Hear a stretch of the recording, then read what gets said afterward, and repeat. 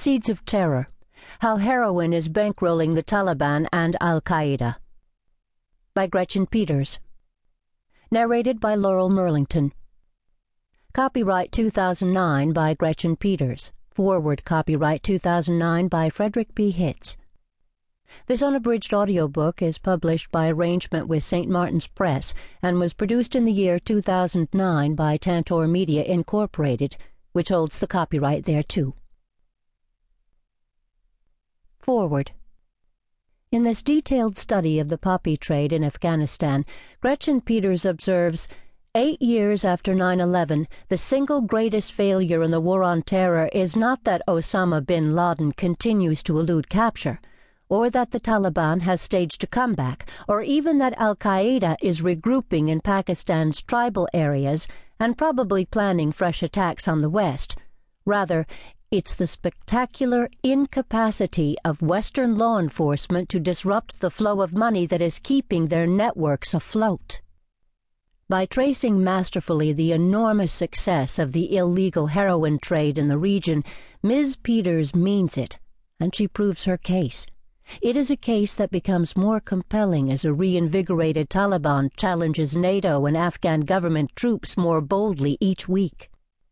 Ms. Peters brings a wealth of area knowledge and experience to her report. She has worked as a journalist in Pakistan and Afghanistan for more than a decade. Her reporting shows a firm knowledge of Afghan history as well as the mountainous countryside. Her contacts appear to be with a broad range of U.S. and local officials, including those from the spy services.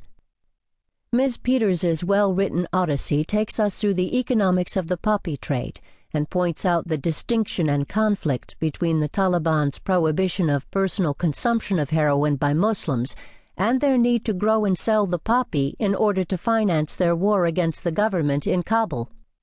What is so compelling about Ms. Peters' storyline is the simple and obvious equation she draws.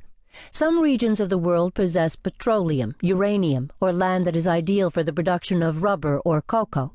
Afghanistan has the poppy and has grown it for centuries. It is what pays the bills and cements the loyalties, individually and for ethnic groups.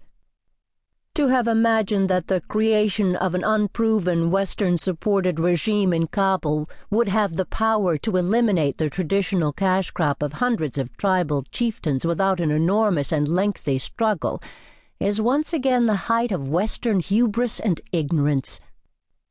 Ms. Peters makes that point colorfully and clearly in this account. Frederick P. Hitz, Inspector General of the CIA, 1990 to 1998.